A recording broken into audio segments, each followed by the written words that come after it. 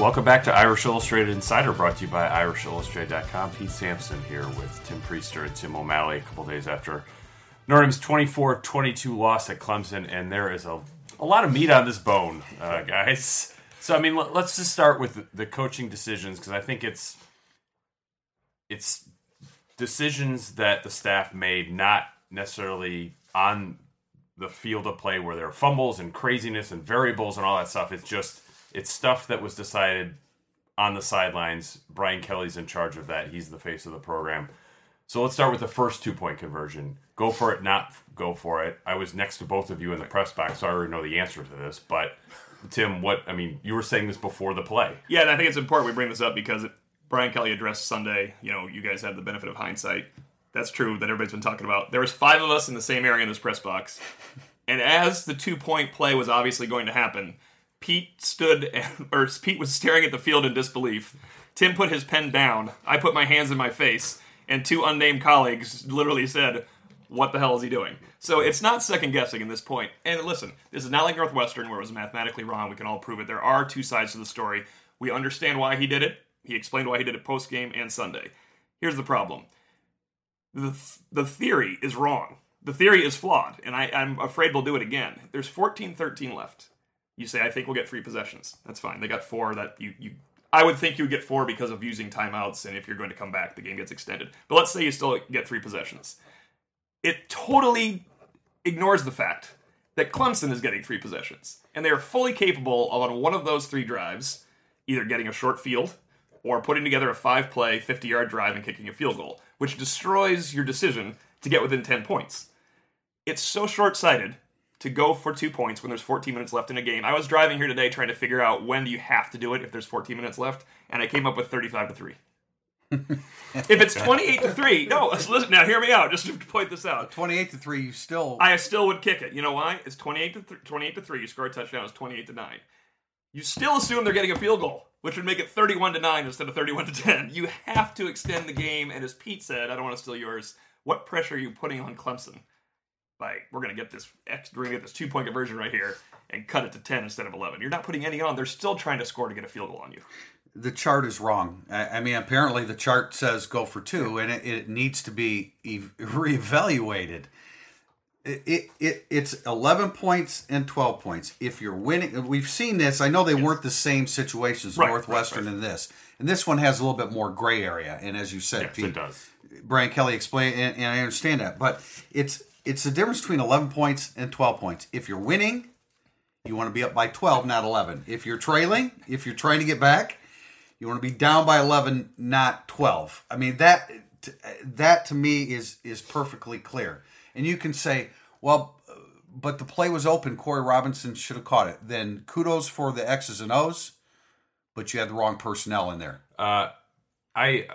I understand why you would want to be down 10 if there was 4 minutes to go in the game, if there were 14 minutes to go in the game. So the time and situation just seemed off to me. And also, if Brian Kelly said this was a clear and smart decision, if it was, you wouldn't have had Justin Yoon on the field. It was a scramble to get that play together. So it didn't feel like a very well thought out, clear and smart decision as you watch it unfold. It was a mad dash. The kicker's on the field. He's scrambling off. A bunch of other guys are scrambling off. Then you end up with 10 guys on the field for this play. You have to call timeout. Corey Robinson comes in. He's been in a funk.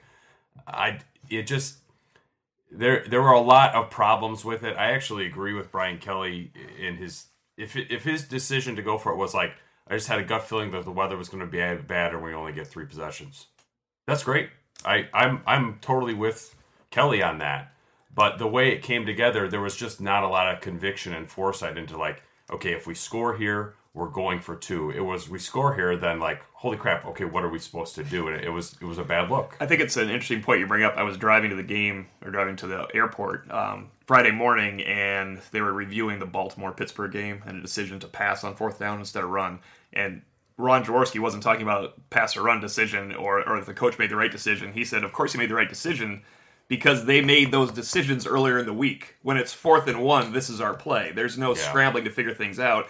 And Brian Kelly has between 47 and 50, he's talked about this in the past, special situations that he's touted that they cover in August. Yeah. One of them, and this is slightly off topic, has to be, do we ever use a timeout in a dead ball situation? They used a timeout on a PAT. Yeah. You could go for 2 from the 8. You can kick your extra point from the 8. You need the timeout that you can never get back. Now, everybody's like, well, they didn't really need the timeout. I don't know. They could have probably used 60 more seconds when they're driving down there, right? But the point is, that wasn't covered. It wasn't covered whether they were going to go for 2 or not. You notice that we're not talking about play calls here. No. We're not talking about play calls because I hate to second guess those because we just don't have the information to know what the play call should be or what the more appropriate one would be. Here's my concern, okay? It has nothing to do with liking or disliking Brian Kelly. I don't care if it's John Smith or John Doe or whoever. John L. Smith, I would care. Yeah. It doesn't matter who it is. It's not a personality thing. This is what's concerning. You're making decisions that are contributing to losses. That's what's disconcerting. And you can say, again, you can go back and say, well, the play was open and it should have scored. Well, the fact of the matter is 3 minutes and 17 seconds after you made the decision, it became a wrong decision because now they kicked the field goal and you were chasing 15 and not 14. I like Brian Kelly's personality. I don't like his late game decision making. They're separate. They are. And I like his approach to coaching. I don't like his late game decision. I mean, they're separate things. It's not what we're talking about. I mean, I think this is a good spin forward into the turnovers because after the game we were all there and Brian Kelly went straight to the turnovers. It was all about that and not about decision making. I feel like it's a bit of a cop out to me because you're in the position to make those turnovers because you weren't prepared to play early at the beginning, and it puts you behind the 8 ball early, so you have to play. It's kind of more frantic, certainly. It's like if you're down 20 points in basketball, and after the game, Mike Bray would lament, well, our 3-point shooting wasn't very good. Well, you had to shoot all those threes because you were down so early. It's just, and I mean, you look at the turnovers. It's Kaiser is pressing. That's a turnover caused by you are under extreme game pressure. Chris Brown fumbles because you're under extreme game pressure because you have to come back. Now, the Sanders and the pro-size turnovers are completely different. And if Brian Kelly wanted to draw a line between these 2 turnovers were just careless and reckless, and these 2 turnovers were because we were behind in the game, I would be on board with him. But to lump them all 4 together, I just disagree. And first, I want to say I agree with you 100%, so I won't repeat exactly what you said, even though I want to. It's kind of a waste of airwaves. But I also have a problem with, when you said the word cop-out, I was thinking of something different. There is nothing I dislike more than when a fan or coach says, if not for the turnovers, we'd have won the game. If not for stupid penalties, we'd have won the game. What is the difference between a well-coached team and a poorly coached team, or a championship-level group of players, if it's not, I protect the ball and I don't commit stupid turnovers? Because every time a team does not commit turnovers, we describe them as well coached. Right, exactly. If you commit 6 turnovers and have 600 yards, you're not a good team. You're a team that was scrambling all over the place trying to figure something out as the game went along. I don't understand how people think, if not for turnovers, it's the most important part of the game is a turnover. Well, and even more so in a game like that because turnovers are almost undoubtedly going to decide the outcome of this game because of the weather conditions and 2 good teams together. Well, yeah, absolutely. So we knew that was going to decide it. Notre Dame did not protect Notre Dame didn't catch it as well, and they didn't protect it as well as Clemson. Yeah, they didn't block as well. They didn't tackle as well. For that too. Important parts. That too. Yeah. Well, I mean, I think that to spin it forward a little bit, I mean, my takeaway from this game was a lot different than Florida State last year. Going into the game, the previews, I felt like this was going to be sort of like one of those Michigan performances, and it kind of was. But I still feel more optimistic about this team than I did any of those other previous losses. And it pretty much, for me, all comes down to DeShone Kizer because I was not surprised at all about his mentality in the game. I did not think he was going to get overwhelmed. I thought he would grow into the game mentally, and he did. Where he surprised me and it maybe even shocked me a little bit was physical talent. And that's why I asked Brian Kelly about that on Sunday. It's like, did Kizer surprise you, or did he just confirm what you already did? And Kelly's like, no, I mean, we learned a lot about him, and I thought his ability to hit at different levels and read out the defense as the game went on, he showed me more physically than maybe he showed me more physically, definitely, than what I was expecting. And that makes me more optimistic about the rest of the season. I was impressed with his scrambling ability. I didn't know that he would. And people are going to say, "What are you talking about?" Because of the run. That's a designed run.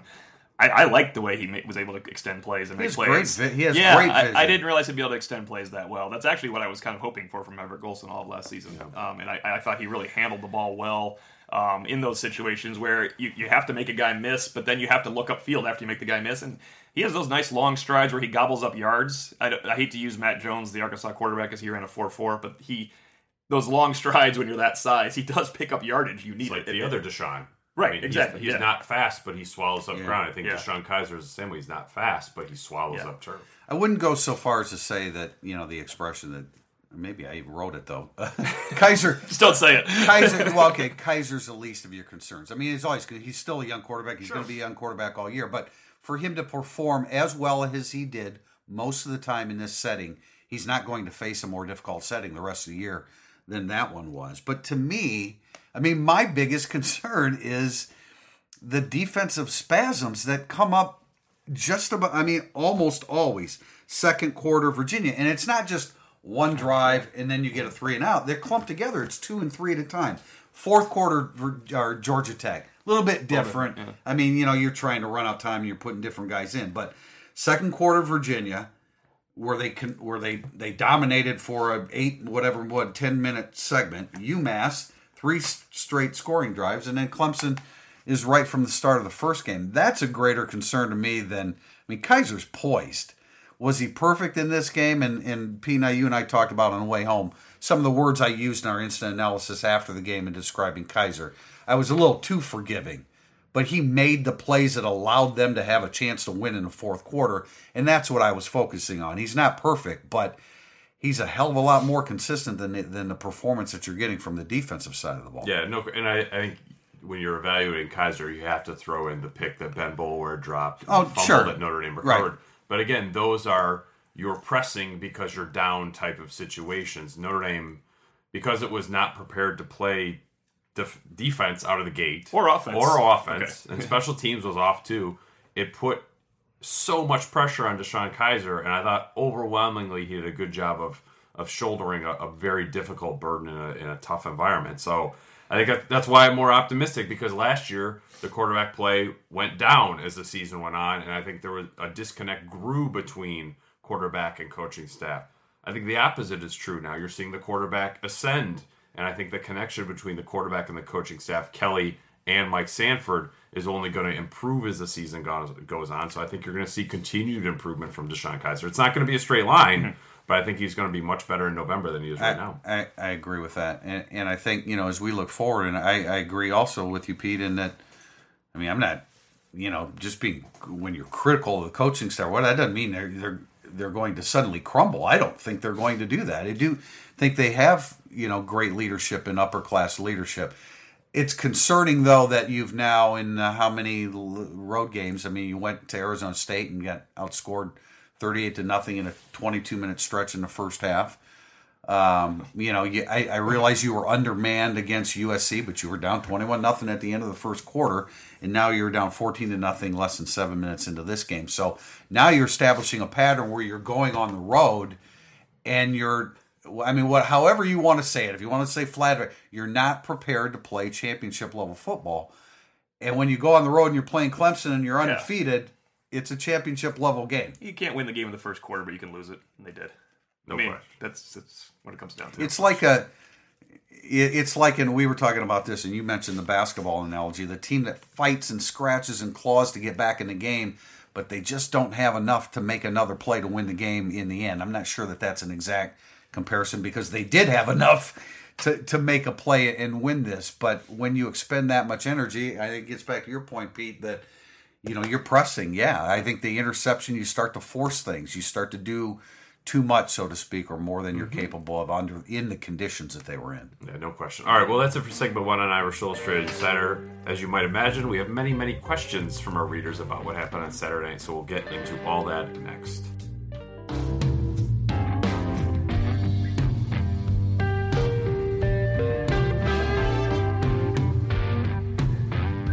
back to Irish Illustrated Insider. Tim O'Malley here with Pete Sampson and Tim Priester. We're at segment 2, burning up the boards. Irish McCarthy asks the same question a lot of people have been asking. Why not a pass-run option in the second 2-point conversion? The offensive line had proved they couldn't get a push, yet they tried a straight run. In talking to Sean Kaiser after the game, he said there was a passing component to him. I asked him how many receiving options did he have on that play. He said it was just one. So I guess you could say it was a limited pass option to it, but as you guys were talking about, it was more pre-snap. Pre-snap, yeah. Exactly. It was decision to Kaiser reads the defense. If they had the right numbers in the box, which was 6, you got 6 on 6, keep the ball, run quarterback power. If they had more in the box that you couldn't handle, then he had a passing option. And looking at the replay, it's hard to know. It's hard to know what the pass option was. So it makes me think that. But they did get the 6 on 6 that they were looking for. It was absolutely a 6 on 6 with Kaiser being the 7th. So if you can get a hat on all those hats, which is very complicated against a really good rushing defense. I've watched the replay enough that I still don't know how it was supposed to be blocked correctly for it to work. I asked Nick Martin after the game about it, and he said, look, if we do this correctly, we're in overtime here. It's hard watching the replay to understand where it broke down. There may have been multiple breakdowns in the play.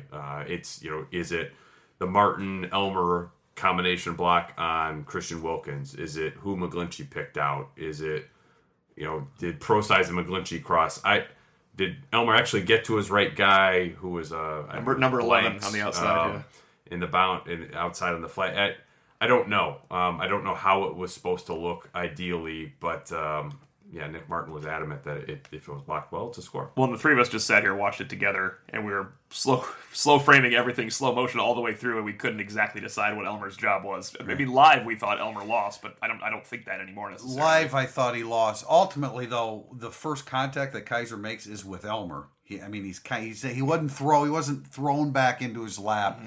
But as Kaiser turns it upfield and tries to progress into the end zone, his first contact is with Elmer, and ultimately Elmer loses. He ultimately lost the one-on-one battle with Blanks. No, he plowed Blanks. He loses inside. He loses his combo block. Okay, I got the wrong guy. Christian Wilkins, Clemson's defensive tackle. I think we all look at Notre Dame plays and just from a Notre Dame perspective, but there's another team out there. Yeah, and Christian Wilkins was a really good part of that team, and he won. But he won his matchup against Elmer and Martin and blew up the play because he made sure that there was no hole. It was just sort of like a sliding door that was closing. Yeah. And by the time Kaiser could get to where he was supposed to be, that door had been closed. And I want to answer from a lot of people have been asking a similar question: why not a run pass option? There was a pre-snap run-pass option, but I think what a lot of Irish fans want to know is why not a run-pass option in that you give the look of a passing play, like we were just discussing. In other words, they wanted to see Kaiser take the snap, roll out on a passing play, have three receivers, maybe a throwback fourth, and have the ability to run in. That's the question about run-pass option that we're ignoring, but that's not the call, so we're not analyzing what Brian Kelly could have called. I guess the point is, we don't have a problem with the play call because they got what they wanted, they went for it, and they lost. Christian Watkins made them lose. This question, I think, is a lot of people are asking, is it better to keep passing because you pass all the way down the field and Kaiser could always scramble it in? The quote play that I had in my head, we talked about this, where Kaiser rolls right or even looks like he's going to run right, and then you slip a tight end off the left portion of the formation. But if it was a 6-on-6 look, then they probably would have had something like that covered. I didn't have the play was unconventional to me, but it wasn't like, wow, that's just insane. Why would you do that? It was different. It kind of cut against the grain. I think you have to factor into the fact that Notre Dame's receivers had not been playing well pretty much most of the game. So it was Brown, Hunter, and Fuller out there. They all had drops. The weather was not great. And Kaiser's 230 pounds, and you've got a really good offensive line. It just didn't happen for him. And again, this is another one of those instances. This is one of my pet peeves. If he scores, I'm almost 100% sure we do not hear or read one person say, why did they call that play? Yeah, it worked, but it would be a touchdown. You wouldn't even think anything of the play call at that point. This is personal preference, but I think the only honest play call that you you'd say that's crazy, would just be handing it straight to CJ Prosise in that situation when it hadn't worked all day. And not even in a read option. Right. Other than that, I think Clemson made a better play than Notre Dame did. All right, Lou for Prez. DeShone Kizer showed a lot of heart in his game, but it looks like the zones in the first half read, he was able to scramble before making his second read. Are you seeing his ability to make progressions to different wide receivers throughout a play? I think we saw a better view of that prior to this game. I mean, obviously there were some receivers that were open. The throw to Corey Robinson at the end of the first half, which should have been caught anyway. I believe it was CJ Prosise that was open right down the middle of the field. Fuller, it was Fuller. Oh, it was Fuller in that. Okay, so and I think Prosise in another situation where he was open and he didn't find him. I don't think he did a real good job with his progressions, zeroing in on receivers. I think sometimes that's overblown because you're going to zero in on the receiver that you see breaking to get open, and you know where you're going to put the football to him. So, he's not a finished product, man. He's not there yet. But I really think that with each passing week, I think we see evidence of him getting better at all facets of the game. Yeah, and I thought he grew into that during the game. I mean, Notre Dame's success in the passing game was more sort of slower developing underneath routes that you had to have Chris Brown come across the formation there, and that took some patience for DeShone Kizer to read that out and stick with it. And I mean, I think in the completion of Brown on the last drive of the game where he ends up picking maybe like 20, 25 yards, he has to come across a defensive end who's making a zone drop, and I think Kizer was aware as the game went on. But I think also a lot of that credit goes to Sanford and Kelly being okay, we have to adjust our passing game. Here's how we're going to do it. This is what it's going to require you to do. And I thought Kizer, for the most part, did a nice job delivering that. And I think another way of looking at Lou for Prez's question is, are we seeing the ability? He's got the ability to do it. He's going to progress in his ability to make progressions, and that's probably what he's asking. Is it going to get better? And I definitely think it's going to get better. I definitely think it will. PM Moore, 1995. Is it time to elevate Equanimeous St. Brown to Corey Robinson's spot as the big wide receiver? Corey just seems to have regressed tremendously. Yeah, I mean, it's definitely worth giving St. Brown a look. And if Torrey Hunter can play all three positions, which is something that Brian Kelly has mentioned a few times this season, then I think you'd start with Hunter, but make sure St. Brown is active. I don't know what to make of sort of where Corey Robinson is right now. I mean, I felt like he had a lot to prove this season, but this is not what I saw coming at all. Yeah, you mentioned a couple times in the summer, I think you were way ahead of this, but as you said, not to this level, that you had Robinson as kind of regressing with some other people ascending, Chris Brown, that type of thing. Chris Brown was going to move ahead of Robinson, but I still thought Robinson was going to be a productive receiver. I just thought it was going to be sort of a repeat of his sophomore year, and it hasn't been in a negative way. I mean, it's not even a repeat of his freshman year. Yeah. No, it isn't. He has regressed, and maybe the knee is an issue here. I mean, just to be clear, Equanimeous St. Brown was playing X. He's behind Will Fuller, right? Okay, so I mean he's just a freshman, so I don't know that you can just flip a switch now and say, okay, go over there, because he's probably been making progress at the X. Obviously, he's not going to get a ton of snaps behind Will Fuller, but that would require a bit of an adjustment, right? And the Hunter has played obviously more slot than anything, but he also played more X. He was behind Fuller last year than W. But they talk about Hunter knowing them all. He talked about knowing them all twice in the preseason.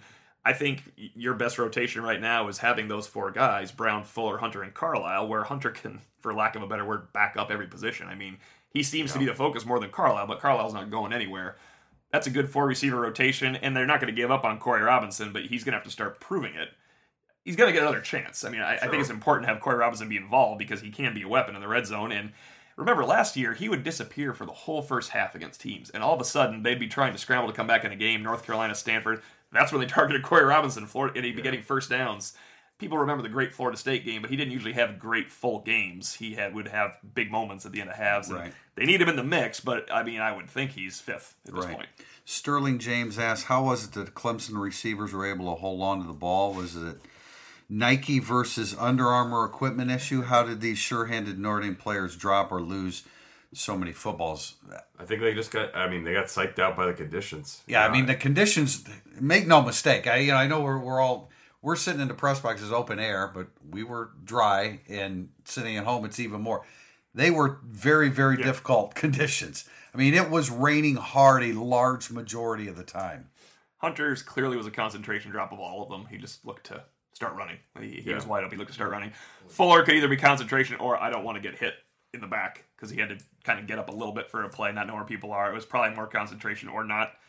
He has concentration drops, Will Fuller. I mean, that's part of his makeup. Corey Robinson should have caught the touchdown and should have caught the 2-point conversion. Those are both tougher than Fuller and Hunter's.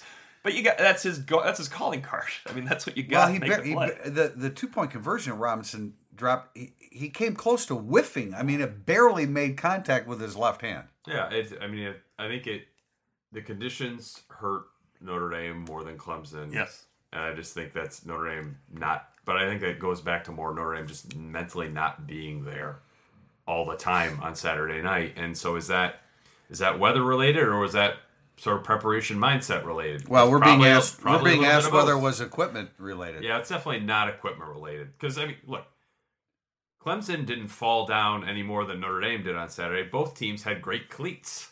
That field was great. So it's Notre Dame does not have a glove equipment issue with wet balls. The poor carpenter that blames his tool, Pete. You do not blame your tools. You have to catch the ball. All right. Our final question, and this is the one actually the most important. Is Martin Keith. Do you think an 11-1 Notre Dame team will make the playoffs? I mean, it depends more on Stanford and USC than it does on Notre Dame in a lot of ways, and that's what you lost on Saturday. You did not lose your season on Saturday. You lost your safety net to your season on Saturday. So because Georgia Tech has checked out entirely, Notre Dame needs USC and Stanford to keep winning. You need to beat both of them and go 11-1, obviously, and then you probably need one of them to beat the other in the Pac-12 championship game. Like, don't get too involved in who's beating whom yet, but you just need to follow Notre Dame, USC, and Stanford. That's the key to Notre Dame making the playoff. Well, then also as it relates to other teams, I mean, Mississippi, Georgia, and UCLA lost for the first time this past weekend. Are they going to run the table the rest of the way or lose a second time? And there's so many other variables involved with, when it comes time to make a decision for the 4 playoff teams, how many combined undefeated and 1-loss teams are there? I mean, that's going to play a big role. And we did talk about this after the game. When it's 21-3 and Cole Luke makes an interception, Notre Dame's on the verge of going down by 25 points. If the game, if Notre Dame doesn't make the comeback in the fourth quarter, they're probably out of the playoff running at that point. But by making it, a close game and losing by 2, okay, it's a little bit more forgiving of a loss. I wrote about this morning. This is going to be remembered as a 2-point loss that Notre Dame could have won on a 2-point conversion at the end. No one's going to remember the fact that they got bulldozed in the first quarter. They're going to remember 24-22. And here's the thing. Let's just, for the sake of argument, say there's 15 to 16 teams in contention right now, logically, for the playoffs. Right. 13 of them are going to lose a game. Well, yeah, People just keep losing in college football in October and November. You mentioned UCLA. Well, they play Stanford next Thursday, and they play USC later. So yes, and that's an overlap. So that's why if you're Notre Dame strategically, you have to figure out, okay, what conference can we pick off? You can't pick off the ACC anymore unless Clemson goes in the tank. You're probably not going to pick off the Big Ten because you have Ohio State and Michigan State. You're probably not going to pick off the SEC. You need probably Baylor to lose. And then you need USC and Stanford to kind of run the table. The only one you really have control over is the Pac-12. That's the conference Notre Dame can still climb above. They've lost to the ACC this year just virtue of only Clemson. And the SEC 11-1 Notre Dame is not going to get in above the 11-1 SEC champion or the 12-1 SEC champion. Nor do I think Notre Dame at 11-1 is probably going to get in over 11-1 Baylor or 11-1 TCU. So that leaves the Pac-12. You need the Pac-12 to really get hot with Stanford and USC, and then you need help in another conference. I just have no idea what one that would be. This is probably a question for about 3 or 4 weeks from now. Clemson loses 1 game later in the year. So go into November. Do they get in over Notre Dame? No, I mean it's the TCU Baylor dynamic from last year where I doubt it. The team that won the game was ranked below. the team that it beat. So I guess it depends on what. Let's say Clemson goes out and just lays an egg against North Carolina State or somebody like that. Like, clearly possible. Yeah, absolutely. Yeah, because offensively they could throw up 10 points at any point. Yeah, I mean, we had talked in the preview, like, if Chad Morris was still the offensive coordinator, Notre Dame would have lost 35-3. Yeah. So, I mean, it's in Notre Dame's best interest to me if Clemson wins out. And then you have this great loss to a 13-0 ACC champ while you've also beaten the Pac-12 champ. That'd still be a pretty nice resume at 11-1 for Notre Dame. That's an interesting way of looking at it, actually.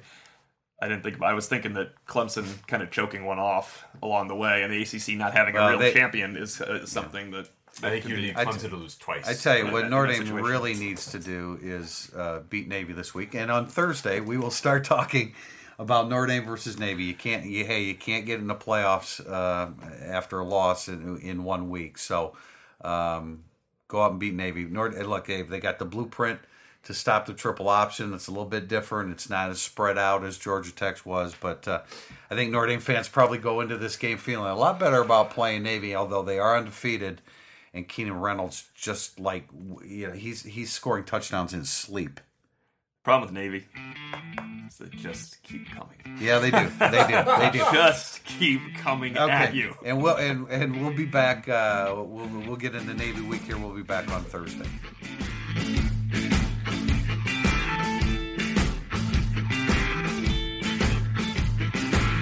You might slip, you might slide, you might stumble and fall by the roadside, but don't you let nobody drag your spirit down.